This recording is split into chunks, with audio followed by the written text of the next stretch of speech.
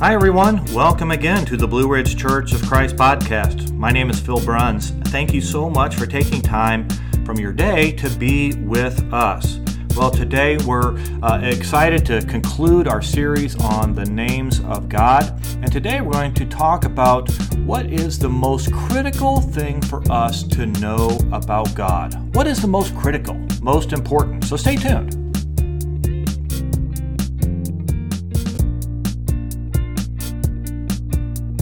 When you think about the things that are most critical to know in your life, well, one of the things when your gas gauge is on E in your car and you're driving along, one of those things might be to know where the nearest gas station is, right?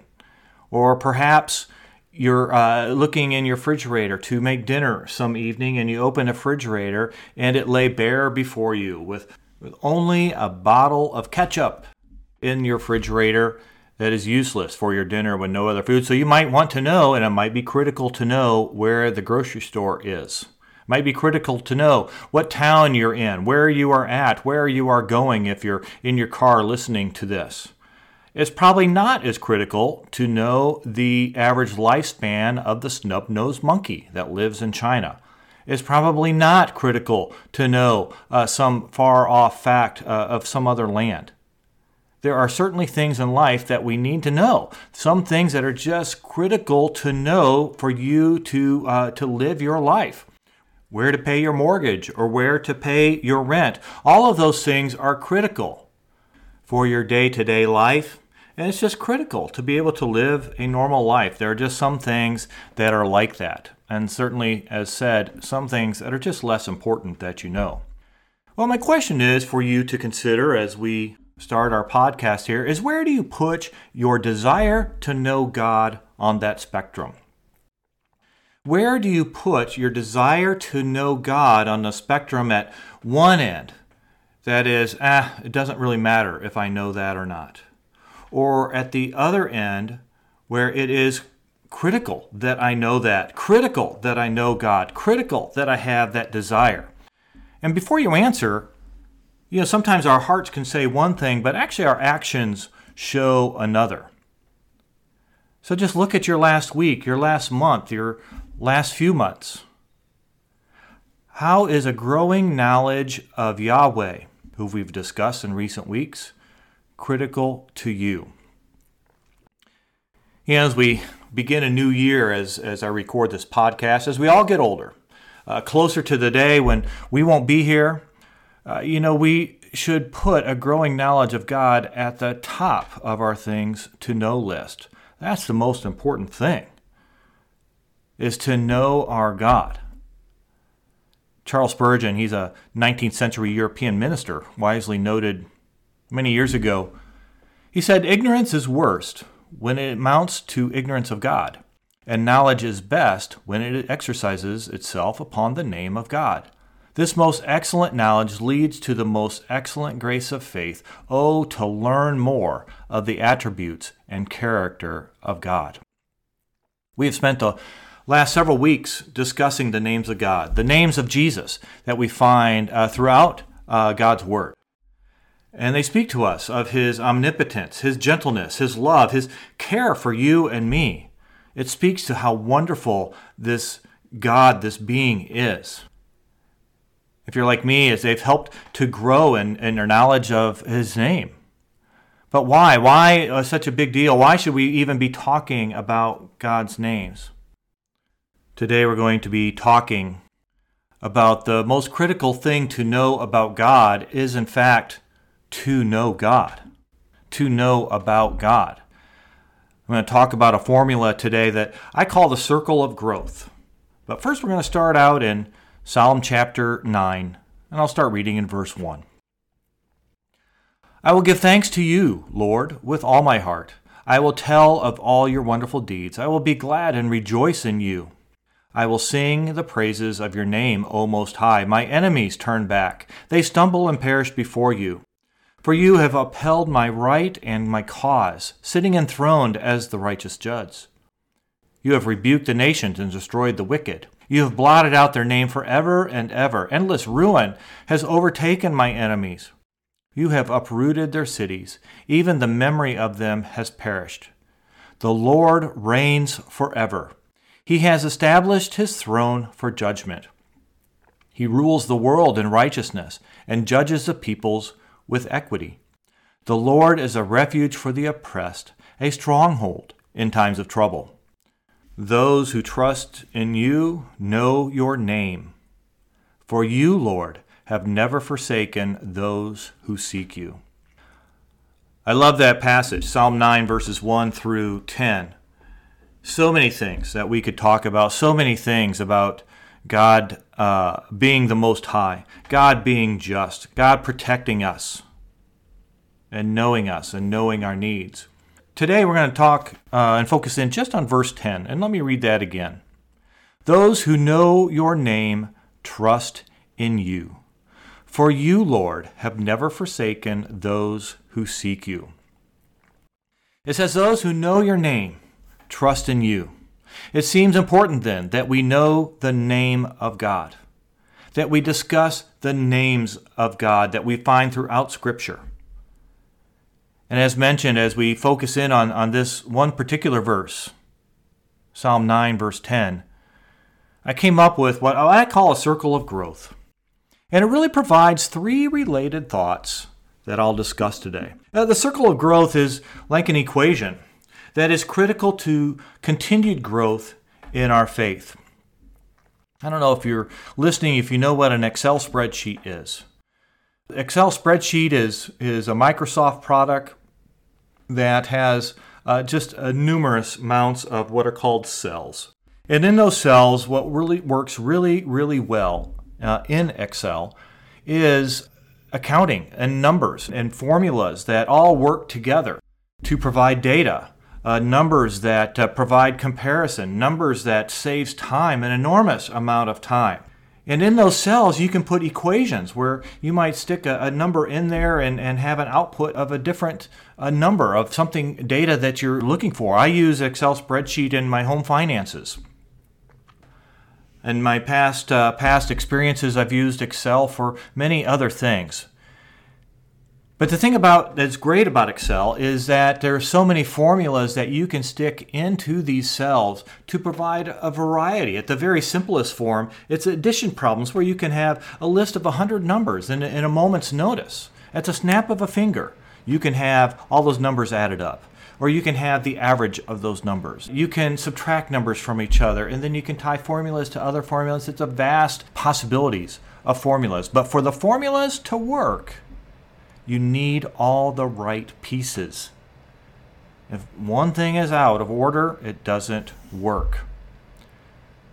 And so in Psalm chapter 9, verse 10, to center our thoughts around that, there is, as mentioned, a three-part equation that starts with knowing his name. As mentioned, I hope that talking about these names of God has been exponentially expanding your regard for God, your reverence for God, has expanded your knowledge of God. I know it has for me. But going back through the podcasts of the different names of God, I think will continue to be helpful to discover more and deeper. And of course, if you Googled any of his names, you would find tons of information online as well. But it starts with knowing God, and that is the start of the equation. If you know him, then you will seek him. Now, at first glance, you might think, no. If you seek him, then you will know him. Well, let me put it this way. There needs to be a qualifier for us to seek someone, and in this case, God. For example, a few weeks ago, I was with a friend of mine, and he is a fan of the Philadelphia Eagles, NFL football team, and they've been playing pretty well as of late. And I talked to my friend and I asked him, I said, how are the Eagles doing? And thinking that they were actually doing really well. I hadn't paid a whole lot of attention to it, but I knew they were a pretty good, better than average team. And he said they've not been playing as well lately. And I said, oh, really? And so we had a little conversation about the Philadelphia Eagles. Now, why did I ask my friend about the Philadelphia Eagles?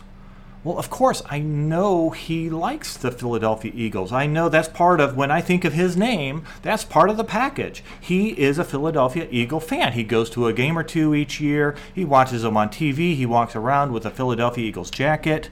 He knows the Philadelphia Eagles. So therefore, I asked him. I sought him out to ask about the Philadelphia Eagles. And I have another friend of mine who is an expert at the Monticello home of Thomas Jefferson. She's worked there for several years and has given tours and does research there at the Monticello for the Thomas Jefferson Foundation. She just does incredible work. I did not seek her out for the Philadelphia Eagle information. She might even like the Eagles. I really have no idea. But I went to the person that I knows about the Philadelphia Eagles. Now, if I wanted to know about the Monticello, if I wanted some information on Thomas Jefferson, I would go to my other friend that works at the Thomas Jefferson Foundation at the Monticello. Because of their name, because of who they are, I would seek them out. So it is naturally the same with God. If we know who God is, we will seek him. Seeking is a bit of the natural part. If we find ourselves having trouble with seeking God, we are actually having trouble with knowing God. When we seek because there is something there we want to know. I love a scripture that we read in the book of Jeremiah where God speaks through Jeremiah, giving us this incredible thought about what seeking God is and what it isn't. Jeremiah 29, verse 13, it says, "You will seek me and find me when you seek me with all of your heart." I mean, what an incredible statement. This promise is that we can find God if we seek him. But if you notice, there is a qualifier. We just can't be lazy about it. When I talked to my friend about the Philadelphia Eagles, I didn't do a single thing with that information. I took note of it, and I haven't all of a sudden become a Philadelphia Eagles fan. I do root for them because he's a good friend, and I know he likes the Eagles. And so on a given day, they're playing some game that I don't care about who they're playing. I hope that they win. But I didn't do a single thing about the information that I received that day about the Eagles. Why? Well, I was a bit half-hearted. My purpose of talking was really just to be his friend. We cannot be that way when it comes to God. We cannot be half-hearted or be lazy about it. A full effort into seeking God is not a fruitless endeavor. It's not a waste of time. Very clearly, logic would tell you that if you see God better, if you seek him wholeheartedly, we seek God with a full heart, we will see God better. Then, in turn, will lead us to trusting him more. If we know God, we will seek God, which will help us to trust him more. This is a natural occurrence in our day-to-day lives as well. For instance, if you have a credit card, who would you lend it to? Would you lend it to me? Would you lend it to a stranger on the street that came up to you and said, "Hey, do you have a credit card I could borrow for a minute? Just for a minute, and I'll give it right back." Of course not. Of course you wouldn't lend your credit card to someone you don't know. You wouldn't lend it to someone that you wouldn't trust. But you might lend it if you're married to your spouse. You might lend it to a trusted friend if needed. If you have children, you might lend it to them. Of course, some of you might be thinking, well, maybe not on that. But you know the point is that if you have a credit card, you're going to lend it to someone that you trust. The more that we seek to know someone, the more we find out whether they are trustworthy. And when it comes to God, when you think of God the Creator, who we've been discussing week after week in our names of God, of just how incredible God is there a better being to trust in? Is there anyone more trustworthy than God himself? There are tons of scripture to take to heart on this. Tons of scriptures that talk about our trust in God. Besides what we read in Psalm 9, verse 10. Some other Psalms to consider. Psalm 28, verse 7. The Lord is my strength and my shield. My heart trusts in him, and he helps me. My heart leaps for joy, and with my song I praise him. Psalm chapter 37, starting in verse 3. Trust in the Lord and do good. Dwell in the land and enjoy safe pasture. Take delight in the Lord, and he will give you the desires of your heart. Commit your way to the Lord. Trust in him, and he will do this. He will make your righteous reward shine like dawn, your vindication like the noonday sun. Psalm chapter 118, verse 8. It is better to take refuge in the Lord than to trust in humans. It is better to take refuge in the Lord than to trust in princes. Psalm chapter 62, verse 8. Trust in him at all times, you people. Pour out your hearts to him, for God is our refuge. When we seek him, when we find scriptures like this and many others, God is like practically daring us to trust him. Don't trust in the things that the world offers. Choose to trust in God. That is sometimes easier said than done, yet it is what we are called to do. And God practically dares us to find a way to trust in him. But that trusting is so much easier when we are seeking him. And that, of course, is going to help us on days of sunshine and also in times of trouble. But if we can seek better and trust better, then we can gain confidence in promises like we read in Psalm chapter 46, where it says that God is our refuge and our strength and ever-present help in trouble. A promise, a statement, not a possibility, not a maybe, or he might be. It is just a plain factual statement. God is our refuge and our strength and ever-present help in trouble. Let's choose to trust in that. Let's choose to trust in God. And of course, then the circle of growth continues. Our growing trust circles farther to an even greater benefit.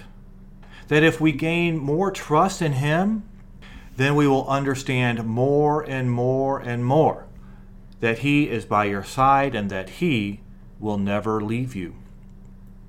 You know, in the Old Testament, there were oftentimes when the Israelites found themselves in situations where they really needed to trust God's hand. Situations where they had no other choice. Like when their backs were against the wall, when the Red Sea was behind them and Pharaoh's army was charging at them. Moments where it didn't seem like there was a way out. And they were, because of the situation, finding themselves with no other choice than to trust God's hands. But we find ourselves in those kinds of things. Those kinds of situations. Moments where it seems like it's just filled with unknowns and filled with understandable anxieties on our part. Moments where the life could all go south. It usually involves, some sort of transition or change. But those moments. They have uncertainty, a hardship. Those are the hardest moments for me, and I bet for you, to find yourselves to trust in God. Well, one of those moments for the Israelites was a moment in time where they were going to cross into their promised land, a land that God had promised them some time earlier. And they had wandered around and they were ready to cross into this land, where, amongst other things, they would have the challenge of a new leader. They would have a challenge of going into this land that was unknown. They had never been there before. And they were also going to face up against other people in that land that didn't want them there. So I pick up a story in Deuteronomy chapter 31. In verse 1, it says, Then Moses went out and spoke these words to all Israel. I am now 120 years old, and I am no longer able to lead you. The Lord has said to me, You shall not cross the Jordan. The Lord your God himself will cross over ahead of you. He will destroy these nations before you, and you will take possession of their land. Joshua also will cross over ahead of you, as the Lord said. And the Lord will do to them what he did to Sihon and Og, the kings of the Amorites, whom he had destroyed along with their land. The Lord will deliver them to you, and you must do to them all that I have commanded you. Be strong and courageous. Do not be afraid or terrified because of them. For the Lord your God goes before you. He will never leave you nor forsake you. They got reassurance from God himself that God would be with them, that he would go before them and watch over them. Their only job, their one thing that was in their hands and in their control is just to follow God's lead, which, if you know the story, they had already brought them through many challenging situations. But the promise remained that he would never leave them. I'm not sure what your life will bring to you. I'm not sure what my life will bring to me this year.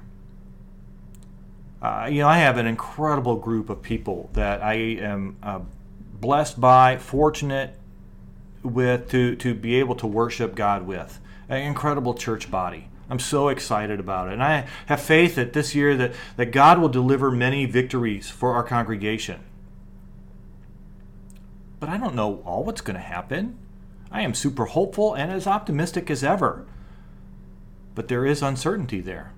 I'm not sure what the world is going to offer me this year.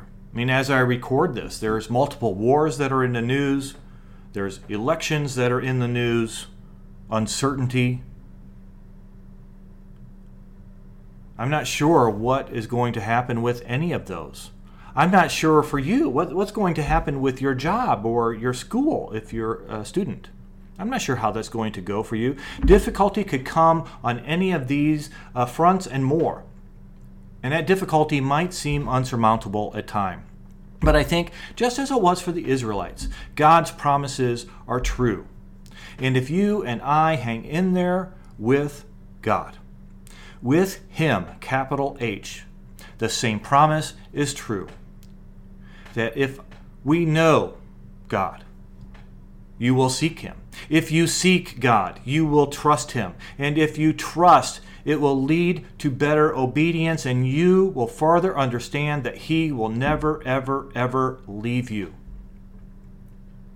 Of course, then we will have gotten to know his name even better, and the cycle starts over again, round, and you can see you clearly have a circle of growth. Clearly growing in faith, clearly growing in trust, and clearly growing in a knowledge of God. That if you know God, you will seek him. If you seek him, you will trust him. If you trust him, you will know and be confident he will never leave you.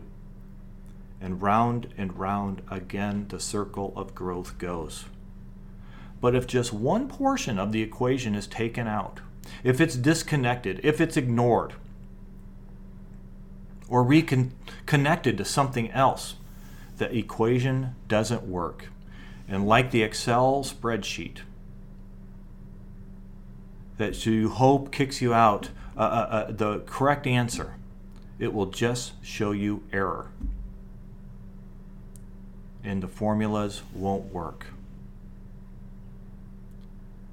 But if the formula is working, my goodness, it is a beautiful thing. It is a beautiful thing to continue to grow and grow and grow, learning more and more about God, being convinced that God loves you, being convinced that he will never leave you, being convinced that he thinks you're amazing and you're worth it. So keep digging, keep persevering.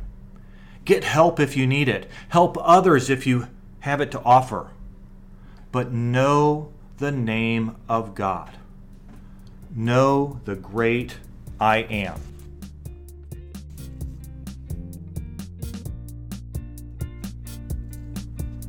I hope that was helpful, and if you liked it and would like to hear more, please don't forget to like and subscribe to this podcast. And if you're in the Charlottesville, Virginia area and would like to stop in and visit us at a Sunday service, please send us a note or visit us on our website at blueridgedisciples.org for more information.